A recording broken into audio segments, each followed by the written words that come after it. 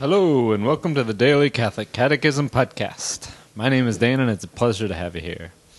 It is April 26th, and we will be reading paragraphs 902 through 909 today.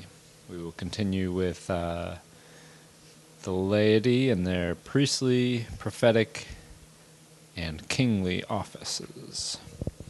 And we begin in the name of the Father, and of the Son, and of the Holy Spirit. Amen. In a very special way, parents share the office of sanctifying by leading a conjugal life in the Christian spirit, and by seeing to the Christian education of their children. Lay people who possess the required qualities can be admitted permanently to the ministries of lector and acolyte. When the necessity of the Church warrants it, and when ministers are lacking, lay persons, even if they are not lectors or acolytes, can also supply for certain of their offices, namely, to exercise the ministry of the Word, to preside over liturgical prayers, to confer baptism, and to distribute Holy Communion in accord with the prescriptions of law. Participation in Christ's prophetic office.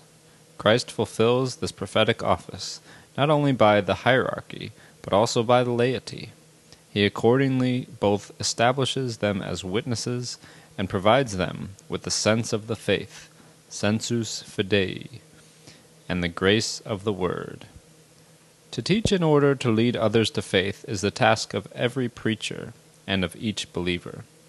Lay people also fulfill the prophetic mission by evangelization, that is, the proclamation of Christ by word and the testimony of life.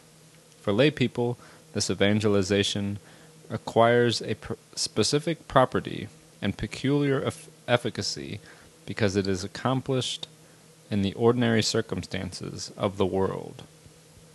This witness of life, however, is not the sole element in the apostolate. The true apostle is on the lookout for occasions of announcing Christ by word, either to unbelievers or to the faithful. Lay people who are capable and trained may also collaborate in catechetical formation, in teaching the sacred sciences, and in use of the communications media. In accord with the knowledge, competence, and preeminence which they possess, lay people have the right and even at times a duty to manifest to the sacred pastors their opinion on matters which pertain to the good of the Church, and they have a right to make their opinion known to the other Christian faithful with due regard to the integrity of faith and morals and reverence toward their pastors, and with consideration for the common good and the dignity of persons.